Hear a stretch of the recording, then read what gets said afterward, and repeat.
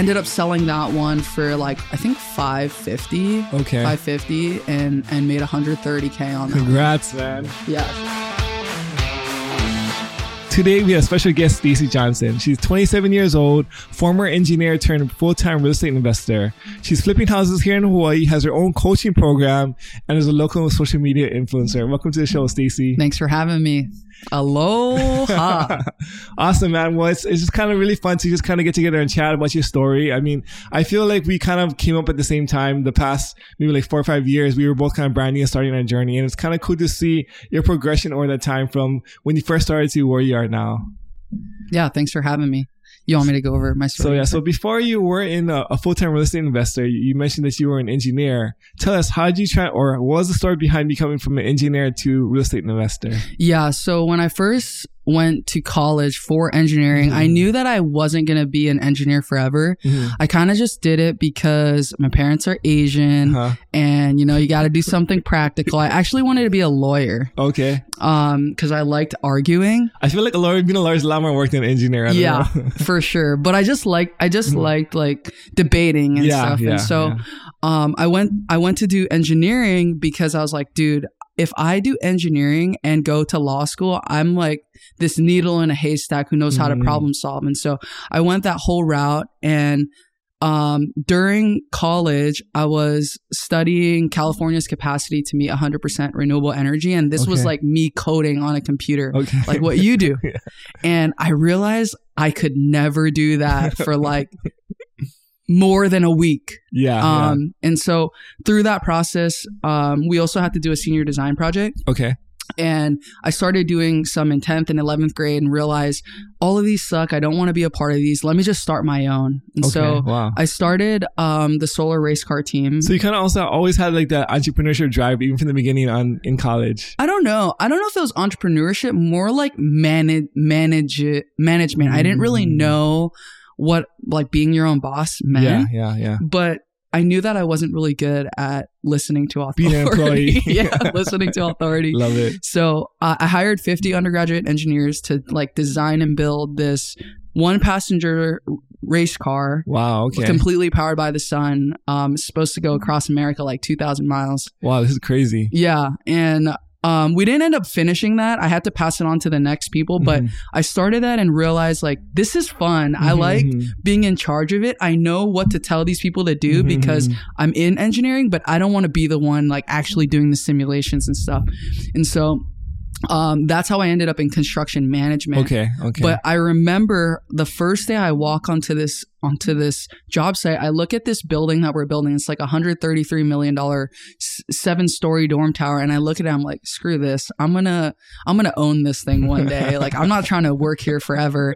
And just looking around at my bosses, they were all like bald, divorced, miserable, never hung out with their kids. And that was just like not the life I wanted to live. That's a really good point. I think when you're looking at your future, you want to see who do you aspire to be like. And if you're in a job where all the people who are there before you, who've been there for like 20 or 40 years, do you want the life that they have? Right? No. And that was a hard no for me. I mean, I remember there was this one guy, he had a Ferrari, but he was like the most miserable guy I've ever seen. And it's just like, I've always noticed that even these guys with so much wealth, they're still miserable. So like, why would I even want to chase that per se? We're more after the freedom, right? I think that's a big misconception as investors is, I think people might think that we're after the money or like the fancy cars and fancy houses, Lambo. But it's really about the lifestyle and the freedom of your time. Right?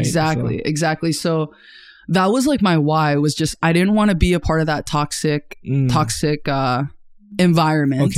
Okay. And so I started figuring out, okay, how do I get out of this? And read Rich Dad Poor Dad and realized Love that book. Top 1% in the world do real estate. Yes. And I want to be the top 1%. So let's get into real estate. And so did you have any real estate experience prior to this? Just construction management. Okay. That's it.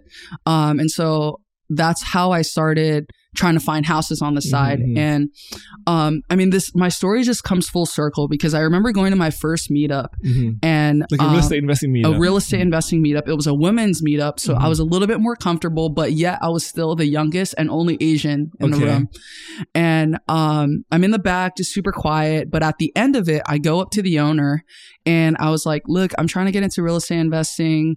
What are you up to? And just talking story. And she tells me like, oh, I have to go rent a U-Haul this weekend because I'm moving. I'm like, little old me, I just shipped my Tacoma over to California. I was like, dude, screw it. I'll be your laborer. Just let me do whatever's be a for part. you. Just yeah, like just learn, let me just be so, there to help you out. And instantly I was in her inner circle. And I knew that she was going to be the person that I could ask questions when I go try to do this real estate investing thing. And from there, I just started like driving for dollars insane. Well, number one, I love the story of how you volunteered your services for it to add value, right? Because a lot of times, like these real estate investors who have a lot going on, they don't have like a whole lot of need for certain different kinds of things, but they always have need for somebody who can help them and save them time. Yeah. Right? So like you're really, hey, I'll be free labor for you. I'll bring my Tacoma. I'll do some extra work. All I want to do is just absorb whatever kind of like knowledge you have. Your energy, right? like we're not even doing real estate. We're just hanging out, you know? And so I end up helping her with that. I started driving for dollars. So like I was working about 60 to 80 hours a week. As a construction job. Okay. And because I was living in an expensive neighborhood, I had $30K saved up.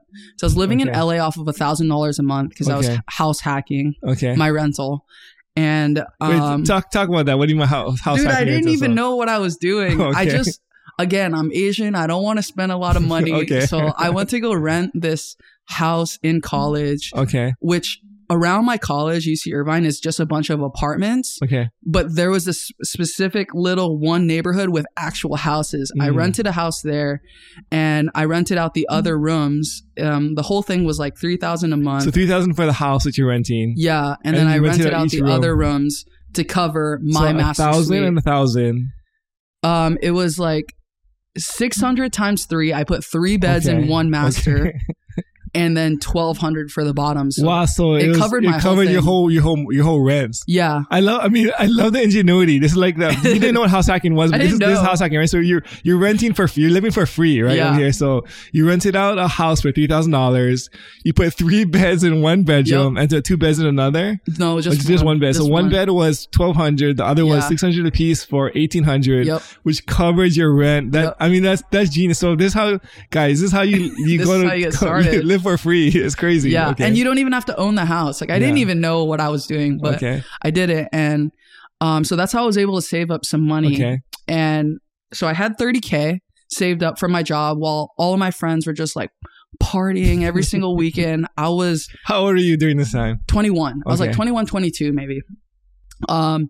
And I would get an Airbnb. So I was in LA. It was too expensive for my little $30K. So I'd go to these neighborhoods like 2 to 4 hours away and rent an Airbnb for the Saturday night. Just one room, like $30. For myself. Because I knew from like 5 o'clock in the morning till like 8 o'clock at night, I'm driving every single mobile home park in that neighborhood. And then the next morning I'd wake up and do it again until I had to go to church at like 7 o'clock back in LA.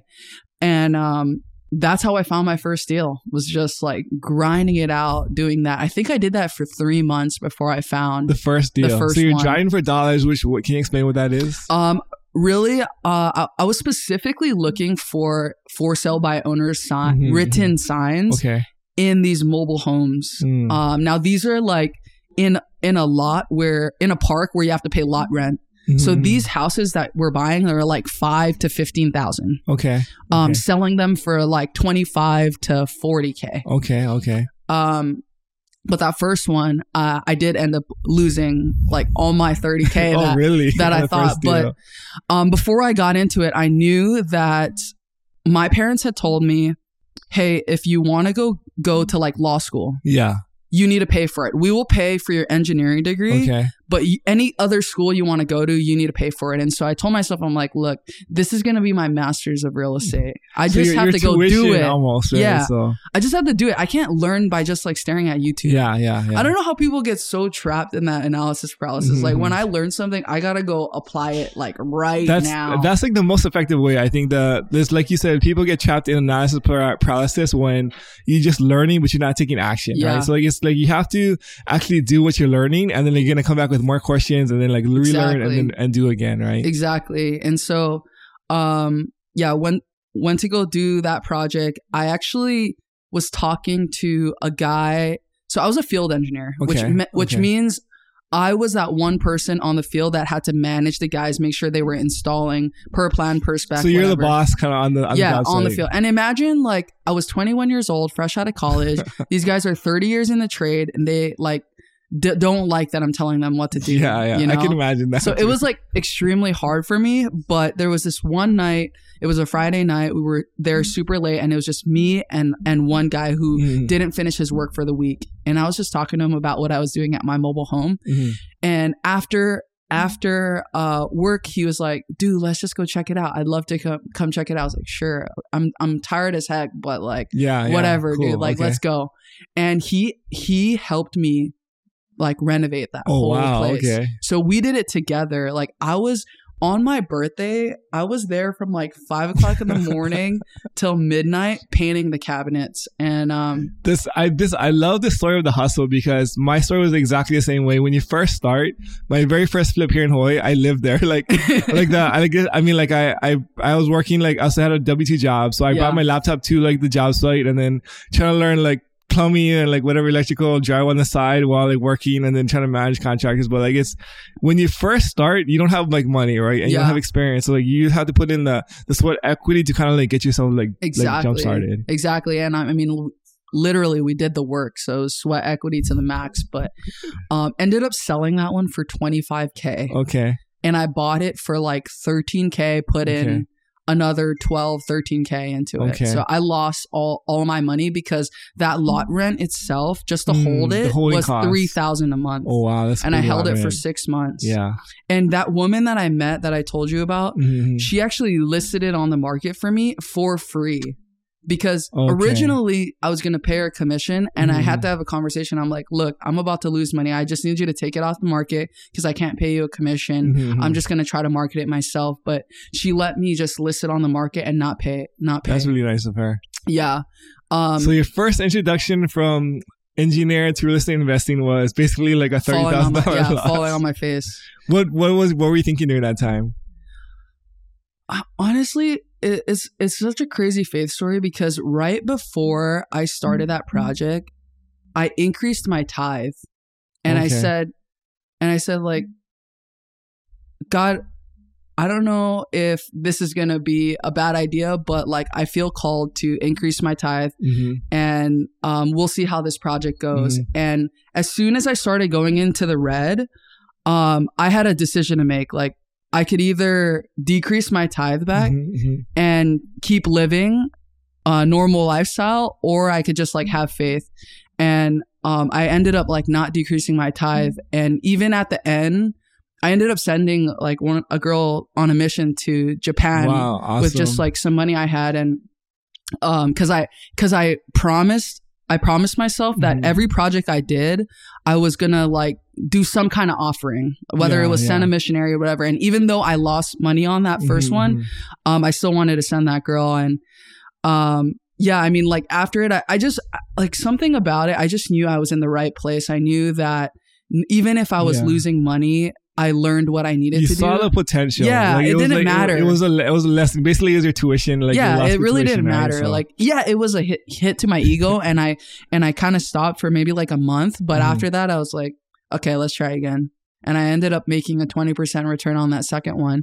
But I ended up getting a coach on that second one. Okay. Like a real coach, not just my girl that was like helping me. What coach? Who was your coach? You guys probably don't know him, but his name's John Fedro. Okay. He's like, he writes all the mobile home investing blogs on Bigger Pockets. So you actually recruited him to say, hey, can you help me with my next deal? Yeah. He had like coaching program that was like it was such a easy entry price because it was a small entry price, but you shared profits with him on your first two deals. And I was like, oh, no way, dude. That's just for the oversight, right? Yeah. Just like the, hey, like, can you check my numbers? Can you make sure I'm doing the right thing? Right? Like the peace of mind. And like, it was the whole learn apply thing, right? Like I would go learn a part of his module. I'd go do it, bring it back to him, and he'd tell me every step of the way. Yeah. That was a no-brainer to do for sure. It sounds like the first one was a loss, the second one was a win. Yeah, the second one was a win. What was like the next process, or how did you kind of go full time to real estate? So I ended up moving back home to Hawaii. Okay. Because my mom ended up getting cancer. And the company I was working for actually transferred me out here to Hawaii. Okay. Moved me, paid for everything. So you were working your construction job. So still working my construction job, and I realized I was like, dude, like 1 month later, I'm like, man, I'm working so much. I'm not even helping my parents with anything. Like, what am I doing? I'm living out in Waianae because that's where my job is. So like, why am I even here? And like one day, I'm not really a crier. I mean, you know me, I'm like kind of tough skin. Yeah. But for some reason that day at work, I just start like bawling my eyes out. And I'm like, dude, what the heck? I go downstairs. I look in my car mirror. I'm like, man the hell up, dude. What are you doing? I'm like, stop crying. You're at work. And I couldn't stop. And so I had to just go to my boss and tell her, like, I don't know what's wrong with me right now, but I think I just need to take the day off. Yeah. And she looked at like how much vacation I've had. And she said, dude, you haven't taken a vacation in over a year. Your mom is sick. You just moved back. Like, go take 2 weeks off. So I end up taking 2 weeks off. And the first week I'm just like praying and like meditating, just trying to relax. But that Friday of the first week, I made this prayer and I'm like, okay, God, did you bring me home so I could just like have the security of my parents and jump full time into real estate? Show me a sign in this next week. I'm going to call all of my leads in California and just try to find a deal. Show me something. I ended up wholesaling a deal that week on that Friday for $1,500. Awesome. Dude, the smallest wholesale I've ever done, but like the biggest sign I needed. Yeah. Right? It was almost like an answered prayer at that point. Yeah, so exactly. So that next Monday, I ended up quitting my job and just going full time. So that was like the catalyst or the sign where like, hey, I'm ready to go jump into all this full time into this thing. And so was the plan to move back in with your parents to like free rent, or what are you thinking?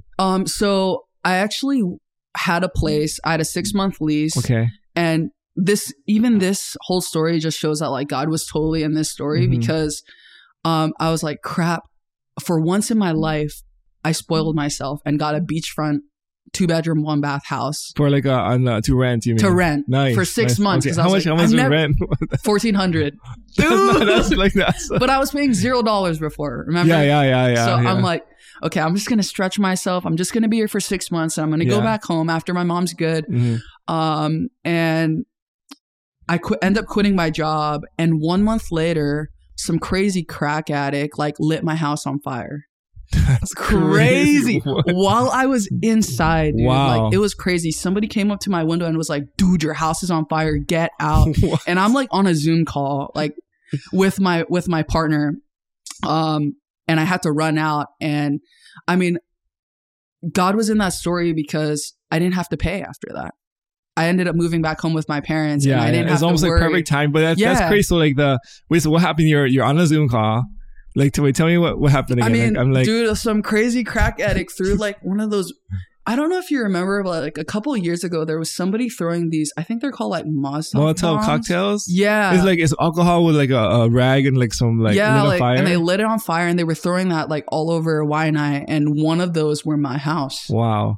So he threw it into your house, and I mean, like up in flames. I mean, it wasn't as fast and dramatic as you think, but it was just the fact that like somebody ran into my yard, which is gated, and was like, "Dude, your house is on fire! Like, get out!" And thankfully, it was a duplex. My neighbors weren't there. Their house, their part got on fire like quicker than mine. So it was traveling. Did you to my place. bring yourself out? What was there like? How did you escape? I barely had any stuff. I just grabbed my laptop, my Bible, and that's it. Nice. I always wonder whenever like I like play the scenario in my head, like let's take my house on fire. Yeah, what am I taking? I was like, is it my pictures? Is it like my laptop? Is it like whatever? Yeah, phone, laptop, Bible. That's it. Nice, love it. But yeah, I ended up moving back into my parents' house and just like grinded it out. I mean, my parents were. I remember my dad every day, like, when are you going to get a real job? When are you going to get a real job? Like, what are you doing in there? Because he sees you working, yeah, right? He sees me working, but like, where's the money? Yeah, you know? Yeah. But it was so good because I was able to like have dinners every night and not worry about anything. Yeah, just build, you know? The freedom of just like the headspace and like that, like, and then actually kind of working towards your own dream of building your future empire, your future investing portfolio, right? Exactly. And eventually I got like pretty annoyed of them, but thankfully I met my husband. Okay. And so now I could mooch off of him. That's funny. But now it's the other way around. Yeah. No, awesome. So okay, so like you're back in Hawaii, you're investing full time. There's like did you have any like big wins or any big deals that you did over here? Yeah, I mean, so it took me 6 months of just like straight follow up. I hired 6 cold callers. Cool. I mean, so what can you explain what that is? Yeah, so like I went on Facebook groups and just like joined all these virtual assistant groups. Okay. So you hired 6 virtual assistants. Virtual assistants. Can you just tell us what a virtual assistant is? Somebody in the Philippines calling for me. Okay, like cold calling, like homeowners. I mean, they could literally do anything, but them specifically, they were cold calling homeowners for me to see if they were interested in selling. Okay. And my job was to just do all follow up. I didn't want to do any cold calling. I tried for one day and I was like, screw this. I am never doing this. And I had no money. Yeah. So how was I going to spend on these cold callers? So I actually ended up buying. I had like $5,000 left after I spent $20,000 on Ryan Pineda's program. Okay. And I just spent that $5,000. I bought like this little Nissan Versa, 2009 Nissan Versa. At the time, Turo was booming because of all the rental car companies sold off their blue fleet. ocean right now at that point. Yeah. And then the doors were open for travel, and none of these rental car companies had cars or inventory. And so I was renting this thing for like, dude, over $100 a day. It was crazy. 2009 too, like little hatchback Versa, and that's what fueled my marketing. Awesome.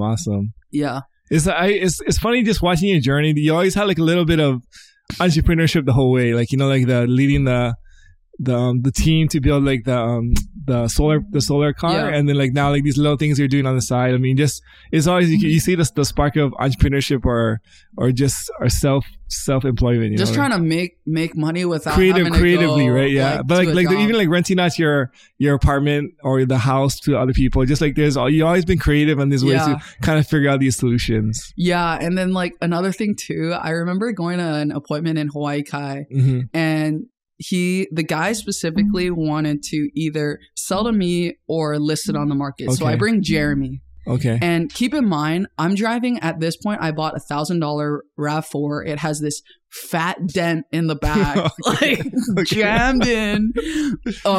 There's no automatic keys, so I gotta put my keys. Is it the roll-down windows too? Dude, it's like all of it, super old 2000 RAV4. And so I show up to this house, and I remember after. Hawaii, just for the viewers, Hawaii Kai is like a nice rich neighborhood. Very, very nice. I mean, this house was going to be over $1 million cash as a fixer. Yeah. And after the appointment, this guy comes out and he's like, "Oh, that's a nice car, Jeremy," because he has like this nicely wrapped Tesla, right? And I'm like sneaking away to my car. I'm so embarrassed. I freaking plug in my key. I'm like, this is embarrassing. I'm driving away. And after that moment, I was like, crap, I need to get a nicer car, but I have no money. Like, what do I do? And I end up going to the dealership and because I didn't quit my job that long ago, they think I'm still making money. I use that income and that credit score to get 2 cars at once. Wow. Okay. One Corolla, 2021 Corolla at 0% interest. They were running some kind of special, and my RAV4 that I have now, which I ended up renting that Corolla just to pay for my RAV4. I love it. So it's almost like a car hack. Yeah, like exactly. You buy 2 cars, you rent one out to pay for both of them together. Yeah. The same way you did with your rental when you're living in college. Exactly. I love it. So, man, that car was a trip. That's funny. We've all been there. We've always had those beaters, and like your buddy has like some nice car, and like, it just feels embarrassing sometimes. I know, dude. But sometimes you just gotta suck it up in the beginning because you have to kind of grind your way, right? But you took it as inspiration, or how can I do better? And then you found a creative way to basically own like a nicer car basically for free, you know? So, I love that car. Love the creativity. So we're going back to your story. Did you actually end up making money on that Hawaii kite deal? I didn't end up getting that one under contract. Okay. But I mean, I've done deals here in Hawaii. Okay. Mostly got them through cold calling and then also referral as well. My biggest deal was in Waianae. Okay. I got that one through a referral. So I was spending a lot of time in Facebook groups. Okay. And like nationwide wholesaling Facebook groups and just like messaging that people in there. Hey, you guys got any deals in Hawaii? You got it? Guys got like these aren't even wholesalers in Hawaii. Yeah. But for some reason, sometimes people get stuff across their desk. Yeah. So I'm reaching out. And eventually this guy in North Carolina is like, hey, I got this guy. On Facebook. On Facebook. I've never met him before. I got this guy in Waianae. He's ready to sell, but he wants $550. I'm like, dude, ARV is $550. But you know what? We've been talking for a while. I've been following up. I'm just going to go on this appointment. Plus, I have a new guy, Dayton, who I've been teaching how to close deals. Okay. Maybe this will be a good opportunity for him to just like to shoot learn the shot, you know, and just see. And so like we're on the way there, and I'm like, God, there's no way we're going to get this deal. But if there's a way, make a way. And we'll see how this happens. We get there and I knock on the door and this guy is like, no shirt.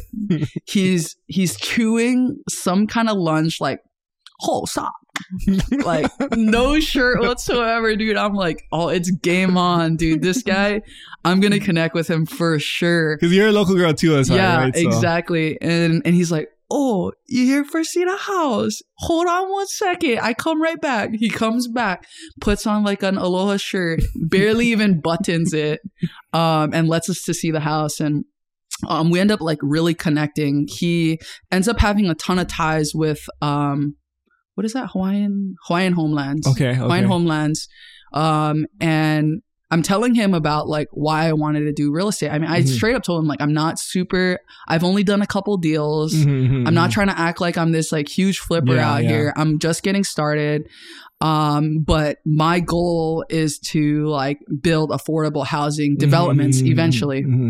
And he's like, oh, for real? I have connections, like want to go check out some land. I'm like, okay, I guess we're going on a field trip then. So I bring him in the car and we're driving around Waianae. He's showing me all these lots of land. He's like, you want to build on this one? You want to build on this one? I'm like, okay, yeah. Like eventually, I said, I'm still pretty new. And then we go back to the house and I'm like, okay, uncle, you know, like those lots are super cool, but what about this house? You want $550? I mean, the best I could do is like $350, $400. Silence for like 1 minute, and he looks at me and he's like, you know what, for you, let's do it. Wow. Yeah. And like I ended up buying that deal for $350. Okay. It was pretty much like half renovated. Okay. So it was like it kind of started already. Yeah, he already started. It just needed paint and new cabinets in the kitchen, and that's all I did. I spent like $35K. Ended up paying that guy in North Carolina $7,000. Okay. Even paid Dayton, my project manager, 10% fee to manage it. So like I never went to that project ever. Yeah. I think I went once to like film some content. But ended up selling that one for like I think $550. Okay. $550 and made $130K on that. Congrats, man. Yeah. So that was like my biggest flip. I mean, I love the story, but it's kind of like, it takes you through the whole process, right? From the very beginning where you got the lead from Facebook, which is crazy to me. And then like you met the person, you met the owner in person, they like, had talk story and then kind of showed what you, and I love the fact that you didn't come out pretend like you're like a big term real estate investor, right? You're like, hey, I'm just starting out. This is where I'm at. This is where I am. And that probably actually helped build rapport with the seller too, right? Yeah. So, cause he saw I was just like, trying to get started, you know. He's like, dude, I want to help this girl along her journey. I don't really care. I inherited this house. Yeah.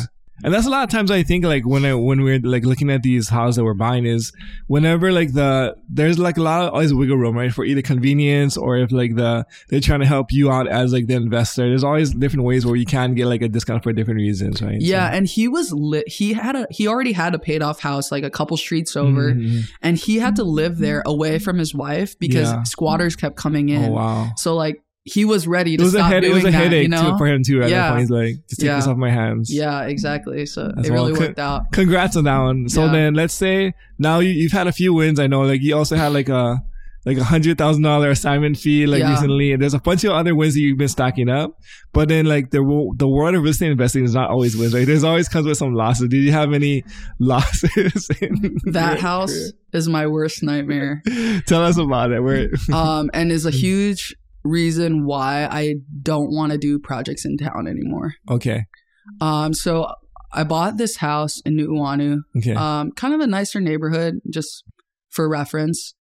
Bought that house for $875. Okay. And knew that in order to make the deal work, we had to add some square footage on it. So there was a carport downstairs that already had a bathroom that the plan was to turn that into a 400 square foot studio. Okay. And then in the back, there was like not like a shed. What are those? Like carport, but not for cars. Okay. Covered patio. Okay. And we would connect that to the existing house and enclose it for another master suite of 400 square feet. Okay. So we were literally doubling the size of this house. Okay. And I don't know what I was thinking, dude. Like, I kind of just went balls to the walls on that one. I don't know, but a lot of things went wrong. I mean, to start off, I went to go get a hard money loan on it. I told them about my experience, that they were specifically mobile homes. Okay. And it seemed to be fine, but for some reason, like 5 days before we were supposed to close escrow, they told us we can't fund your deal. And so I ended up having to bring in a partner that could help me fund it. And we ended up going in that together. The contractor that we brought on, I've used him before on a smaller scale project, but he really talked a huge game in the bigger scale projects. I didn't realize that he couldn't do larger scale projects. How big? I mean, what was the construction budget on this guy? His was 165, but I got bids all the way up to like 225 from other contractors. And like, because the numbers were tight, I went with the cheaper one, cheapest one, which lesson is learned. Stupid move, right? But ended up using them. The promise, we had this whole agreement like, hey, you're going to get these permits in, I think it was like 6 months. Honestly, I think it was less, but there was a point in the project where the application came back. And the DPP was asking for comments. Or like corrections, not comments. They had comments and they wanted us to make corrections. And I'm reaching out to the contractor. I'm like, hey, look, are we replying back? And he said, yeah, we've already replied back. I'm like, okay. 1 week later, I asked again, hey, are you sure like we replied back? And he's like, yeah, I swear we replied back. Come to find out, we go straight to the architect, and those comments sat for a whole month. Oh, wow. And the contractor said, like, because permits aren't approved, I'm stopping. Like, I'm not doing anything. So, like, this property is now sitting for a month. Nobody's addressing the comments. Nobody's doing any work. And at that point, it was like, okay, now how do we get these guys off of the job? They're connected to our permits. And it was just this huge mess of like trying to get them out, bring a new guy on. And even when we did bring a new guy on, these guys showed up. And I mean, our new contractor didn't tell us until after the project was done, but those guys ended up stealing like some of their tools. Wow. Like literally climbed inside the window, on the second floor and like stole the tools. And I remember one day the contractor called me and asked me like, hey, what's the code for the house? I had changed it. The new contractor or the old contractor? The old one. Okay. Hey, what's the code for the house? Because we're inside and we're trying to lock it up.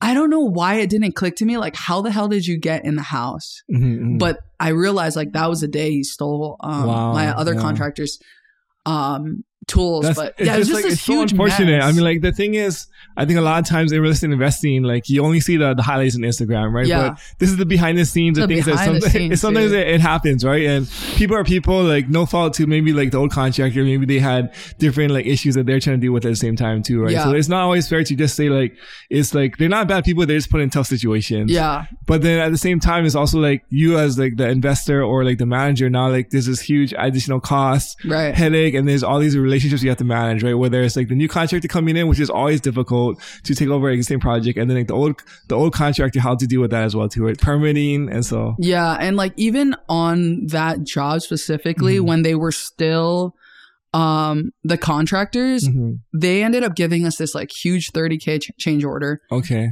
Which we talked about when we walked. I was like, look, you need to do this. Is this included in your bid? Yes. It is. Apparently it wasn't. And they tried to charge us 35K for it. Okay. And we ended up bringing somebody in to do the job of just that specific scope of work for $3,000. $3,000. That's a 10x difference. Yeah. Which that same guy that came in to like save the day that first time, he's also the one that helped finish the project. Wow. And he kind of knew like that something was like yeah, from the start. Like, dude, what are you guys doing here? You know? But yeah, it was a huge mess. So how long was the project? Like, how long did it take total? A year and a half. Yeah, a year and a half. And what's your holding cost on this guy?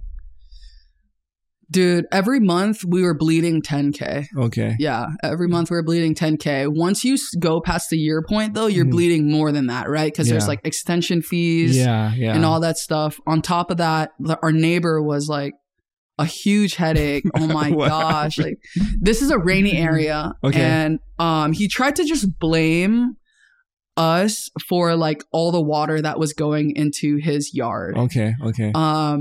And it's like he just found somebody to blame, but he ended up telling the DPP that like, hey, we're doing work. We just bought this house. Like, he's wondering, how the heck are you guys doing work? How you don't even have permits approved? Yeah. So we ended up getting like a charge triple fee, which in hindsight isn't even that much. But it was just the headache of the like violation, having the violation, so, trying to sell it with open permits. And I mean, dude, it's a huge headache. Like I can't. So at the end of the day, tell us like what was the result? Like the so you sold the house. Sold the house. Finally closed the permits while we were on the market. Okay. We couldn't get like, I don't know. Usually, I don't know in your experience, but my understanding is that people will still like make offers on the house. They want like a certain amount held in escrow or something until you close. Yeah. But nobody wanted to make an offer until the permits were closed. And we finally closed the permits, ended up selling it for like, I think 1.245. It's sat on the market for like over 6 months. Oh, wow. And yeah, it was painful. I'm sorry. But these are like the good lessons that will launch you into your career in the future, right? So you took a loss in this guy, but then it's going to make you hopefully millions down the line. Yeah. And that's why I actually ended up wholesaling that one deal that I made 100K on, because originally I wanted to buy and do that project, but I had to come out of pocket for this loss. And so I was like, dude, I just need the money like right now. Let me just wholesale this. Was closing another flip that I was doing, and I mean literally wiped out all of the loss that I did. Wow. Amazing. Thankfully, like praise God for that, because nobody likes losing money, dude. Yeah, no. So like after this loss, was there any big lessons learned from this catastrophe? I mean, for sure with contractors. So I knew these contractors and I thought, dude, this guy's cousins with my best friend. Okay. They're never going to screw me over. Yeah. But they did. And to like think that was very naive. So really just going with contractor referrals from other flippers, not just like family members or friends or whatever. And then also realizing that like a contractor that's really good on a small project doesn't mean they're going to be really good on a big project.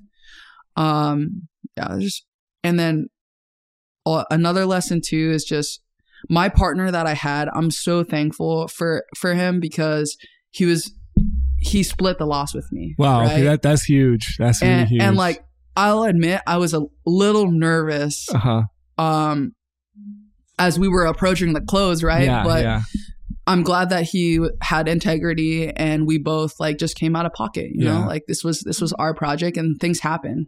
That's one of the things when you start to have a partnership, I think you just expect to make money, right? Yeah. So like when you start a project together with like especially with brand new investors, like let's partner together, let's do a deal together. Yeah. And then if everybody makes money, then it's all rosy. Although sometimes when people make money, there's a dispute as who gets what share because who does what work. And so I think I've seen a lot of partnerships when you first start out, it's very come in with like naive or like you don't know what to expect.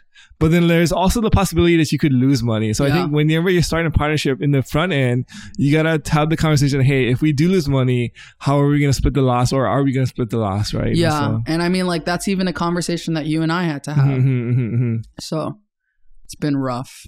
It's risky. It's not an easy it's not game. For the faint of heart, dude. No, 100%. I feel like this last year, though, a lot of people got tossed and turned. And I'm just grateful that, like, net, I didn't end up losing money. So I think this past year, because like the market went down so far that if you just broke even, it's almost like a win. It's a good day.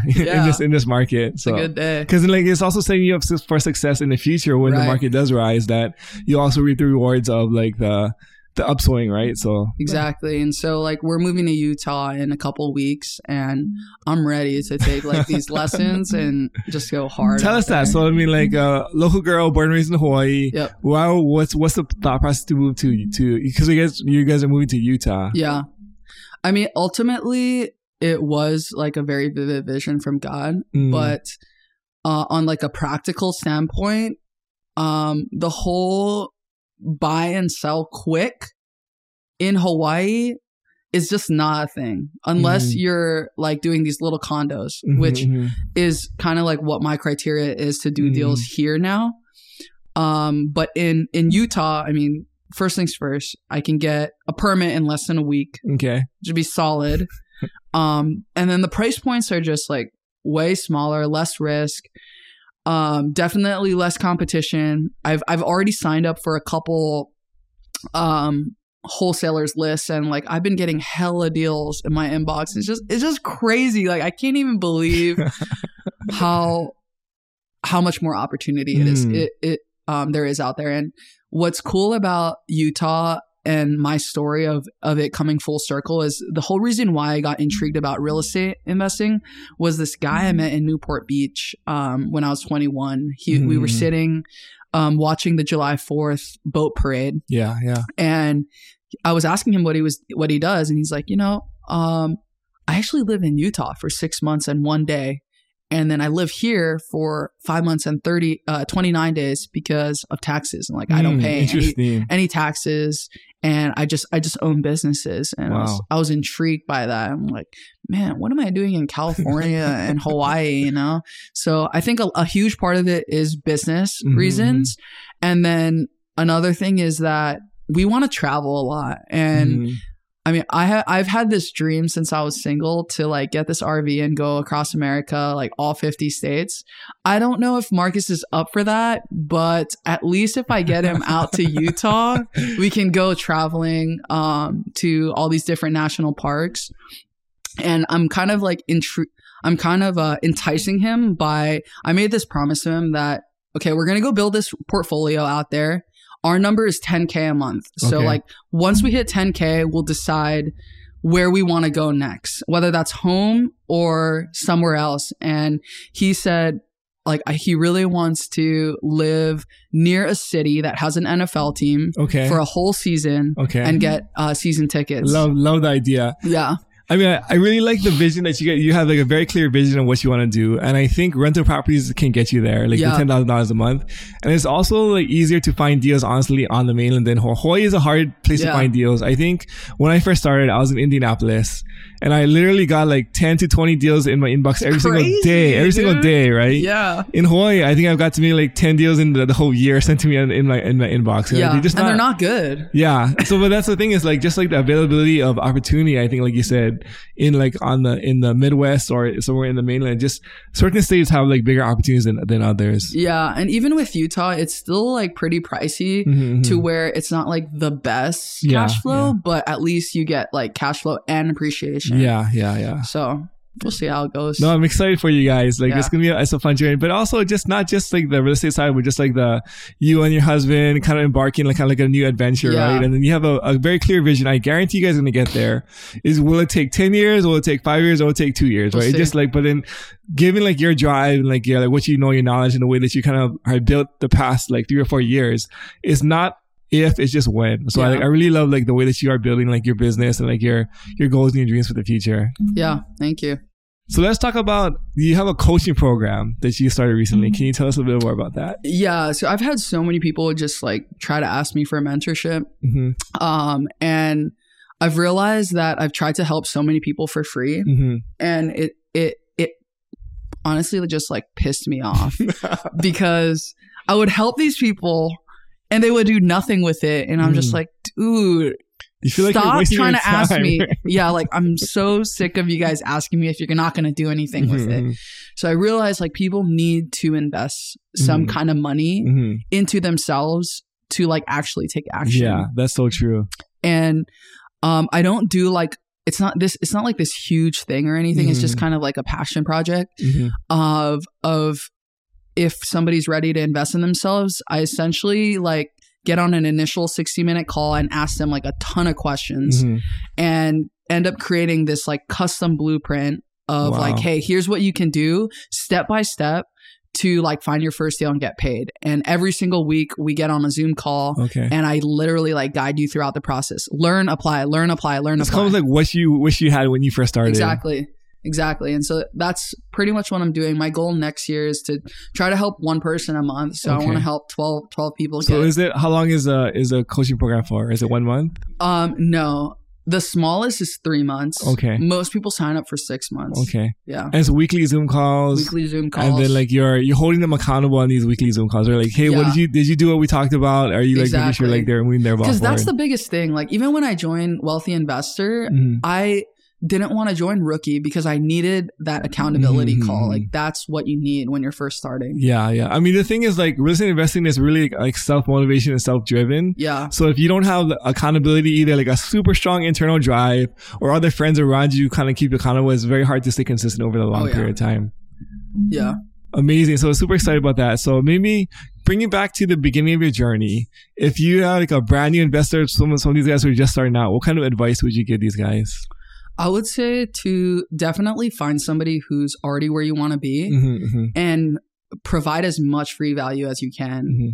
That same girl, I mean, bringing this whole story full circle, that same woman that helped me list that property for free. Yeah. When I quit my full-time job, I joined Wealthy Investor. I had all these systems and processes that I knew I could implement, but I had no money. So I went to this woman. I'm like, look, I will build out this whole thing for you. Okay. And I ended up building out her whole cold calling system, which she was doing business for the last 20 years off of referral. So now she has all these leads coming in. I'm the one following up with her. I even go to live in Big Bear at our projects for a little bit, managing these projects. I raise money for her and I'm just learning everything I need to know. 6 months later, once we were done working together, like my first year of real estate, I ended up making over $200,000. Wow. Amazing. So it's like, if you can go teach if you can go help somebody with whatever value you have, it doesn't even, I mean, I helped her move out of her place. Like, don't think it needs to be specifically with real estate investing. And just provide them as much value. They're going to teach you everything you need to know and more. Amazing. Well, I mean, just so thank you for just jumping on, Stacey. Super inspired by your story and like super excited for your future. If people want to reach out to you, where can they find you? Definitely on Instagram, Real Stacey. Just look up Stacey Johnson. Hopefully Awesome. we'll include a link. There'll be a link below. Yeah. So. And subscribe on YouTube. Awesome. Well, thanks for jumping on the podcast today. So we appreciate you, and good luck in Utah. Thank you.